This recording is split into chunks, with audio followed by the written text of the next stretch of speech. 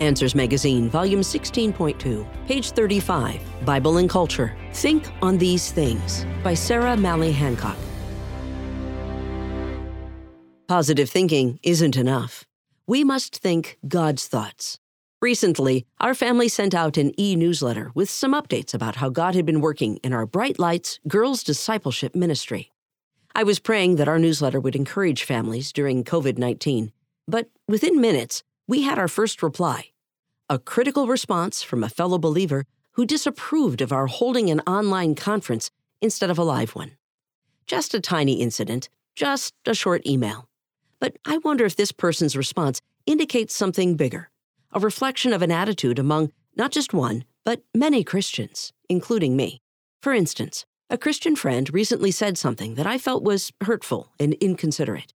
Later that day, I found myself mentally rehearsing multiple small ways I had been offended by this friend. Could it be that I had, at that moment, adopted the same attitude as our email critic, dwelling on the negative instead of believing the best and choosing to be thankful? It is easy to slide into ungrateful, critical thinking patterns. In fact, according to some sources, research suggests that up to 70% of a person's thoughts are negative.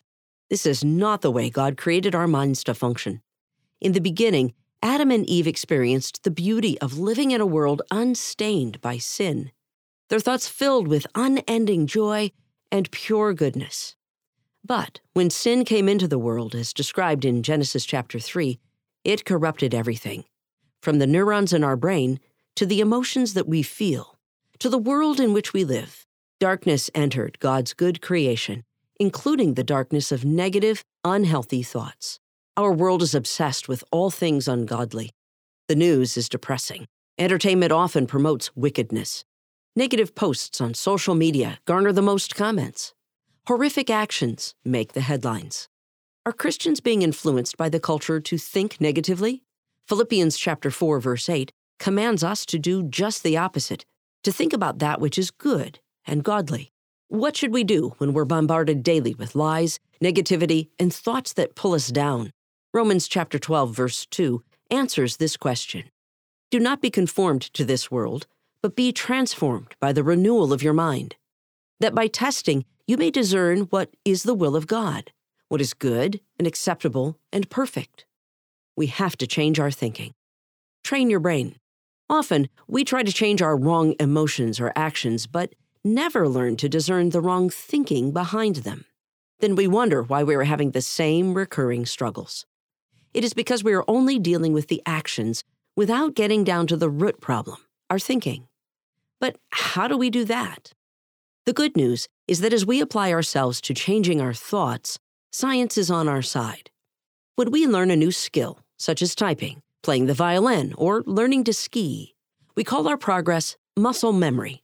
Actually, it is not the muscles that learn, but the brain. In reality, the brain is developing stronger connections between neurons and forming new neural pathways. Neuroscientists are fond of the phrase, neurons that fire together, wire together. This process, called neuroplasticity, occurs through continual repetition. Think of it as a path. If used often enough, a footpath soon becomes a trail, then a road, then a highway. The more demand we put on a neural pathway, the more the brain will build and strengthen that pathway. The repetition principle that builds muscle coordination applies to any stimulation the brain receives, including thoughts. In fact, thoughts impact the brain in even more important ways. If, for instance, we repeatedly think thoughts of anger or blame, the brain will develop the neural pathway tendencies to accommodate those thoughts and make them more likely to occur. It will soon become a pattern in our thinking. A thought pattern creates stronger pathways to further accommodate similar thought. In other words, our brains are constantly adjusting and changing based on what we think about most. Does this work the other way when we think of good things? Absolutely. But that's not all. While it is good to think our own positive thoughts, it is far more powerful to think God's thoughts, as found in His Word. The point is not simply that we are choosing to think positively instead of negatively. It's that we're thinking and speaking God's Word to ourselves. And His Word is powerful and sharper than a two-edged sword. It will still endure even after heaven and earth pass away. It shows us how to solve any problem life can throw at us. It gives us wisdom that far exceeds the foolish wisdom of the world. It gives us faith that overcomes the world, Romans chapter 10, verse 17, and 1 John chapter 5, verse 4. It leads us to know God's ways, think His thoughts, and act according to His purposes. It changes our thinking and, therefore, our actions.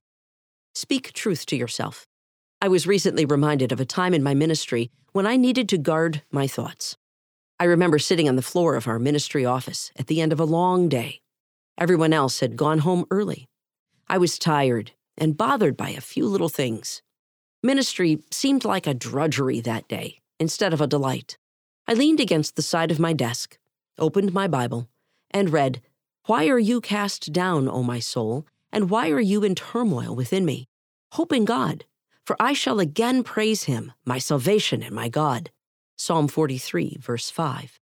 I began to think about what I had just read. It's interesting that the psalmist is speaking to himself. It's like he is telling himself what to do, I realized. That's exactly what I need to do right now also.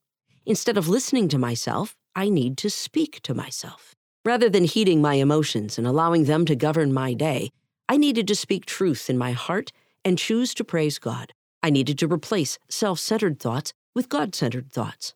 I needed to take a different path. I have learned this lesson over and over again. Whether I feel burned out, discouraged, overwhelmed, worried, annoyed, or disappointed, the solution is the same. I need to remind myself of the truth. I need to trust God and believe His word. Obedience starts in my mind.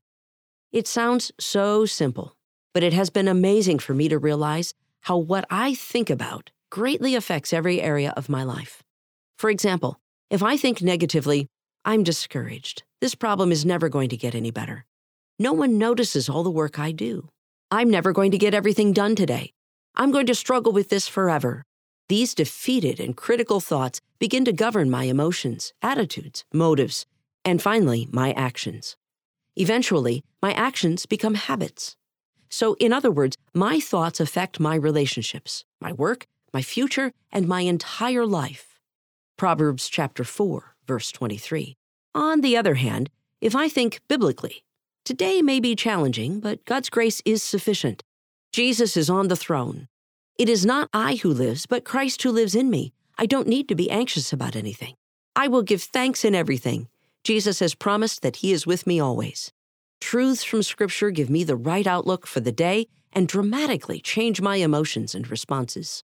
Philippians chapter 4, verse 8 commands, "Whatever is true, whatever is honorable, whatever is just, whatever is pure, whatever is lovely, whatever is commendable. If there is any excellence, if there is anything worthy of praise, think about these things." According to this passage, the key is not as much about eliminating the bad as it is about choosing to dwell on the good. Look at it this way. Do you wake up in the morning and attempt to push the darkness out of your bedroom? Of course not. You turn on the light. In the same way, we can't simply push the wrong thoughts out of our minds. Rather, when we flood our minds with light, the darkness flees. Anything at all? In all the negativity of our world, it may be difficult to find the good on which to dwell. But notice the word anything in Philippians chapter 4, verse 8. Are you discouraged about your church, your spouse, your circumstances? Is there anything praiseworthy to think about? Anything? If so, then think about that. Best of all, there is one who perfectly fits the description of Philippians chapter 4, verse 8. Jesus Christ is true, honorable, pure, and just. He is altogether lovely and worthy of praise. Let's think about Him. Sarah Malley Hancock is the founder of Bright Lights, a discipleship ministry for young ladies.